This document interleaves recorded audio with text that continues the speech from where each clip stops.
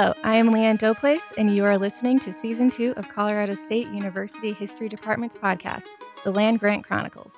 Written and recorded by the students in the History of Outdoor Recreation class, this season explores the crisis of outdoor recreation in the United States. At the end of a long dirt road, one arrives upon this beautiful, breathtaking valley. Located at just over 9,000 feet, high in the Rocky Mountains, bordering Rocky Mountain National Park, is home to so many species that get to call this place home. I'm talking about Colorado State University's mountain campus. Here stands a long history of Native Americans, loggers, homesteaders, and what it has become, a mountain campus. This land was initially occupied by Native Americans, tribes we believe to be the Arapaho, Mountain Ute, and Cheyenne. In the 1830s, fur trappers got involved in the area, and a couple decades later, gold prospectors followed. Around 1865, George Pingree, a logger, inhabited the valley. He set up a railroad tie camp officially in 1868.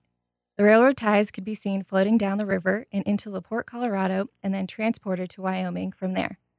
Within a few years, the demand for railroad ties was fulfilled and George Pingree went elsewhere. In the later 1890s, homesteaders, brothers Hugh and Charles Ramsey, established a ranch in the valley. A family friend, Frank Koenig, joined soon after and eventually married Hugh's daughter, Hazel. They took over the valley and ranch and began raising their family. Visiting the valley now, we can still see some of the buildings from that time. Some have been rebuilt and rebuilt again due to fires, like the current standing museum, which used to be their house.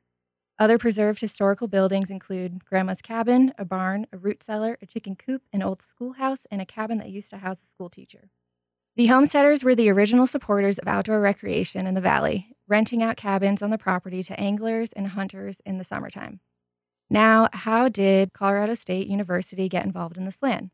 Well, in 1914, President Charles E. Laurie of Colorado Agricultural College, now Colorado State University, was able to select 1,600 acres of land for research and field study thanks to an act of Congress from 1912. The first class was held in 1915 and the first forestry field camp in 1917, all while the Koenigs still resided in the valley. The 1960s saw the first original designation as a campus of Colorado State. Prior to 2015, the campus's official name was the Pingree Park Mountain Campus.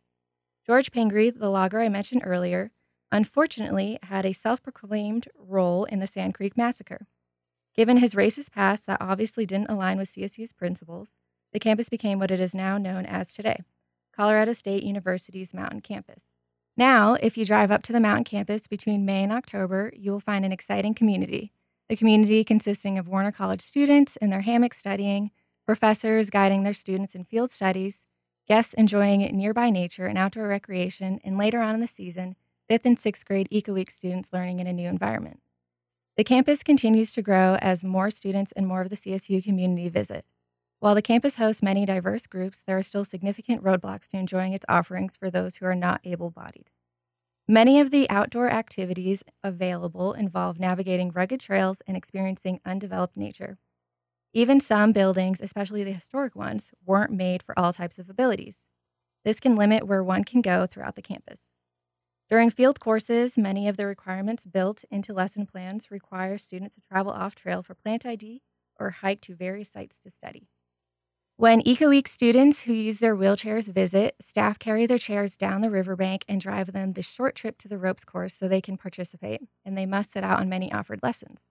To accommodate for more accessibility would mean that ecosystems would be disrupted, historical buildings would be altered, and the landscape would permanently change. The university now faces the challenge of preservation versus progress. How should the mountain campus address the crisis of accessibility while maintaining the integrity of the historical and natural landscape? The mountain campus is one of my favorite places on earth, and I know many others feel the same. As more and more people visit the mountain campus, the challenge of physical accessibility grows. The future of the mountain campus is uncertain, but I can only hope that many more people get to love the place that I do. Thanks for tuning in to this episode of the Land Grant Chronicles.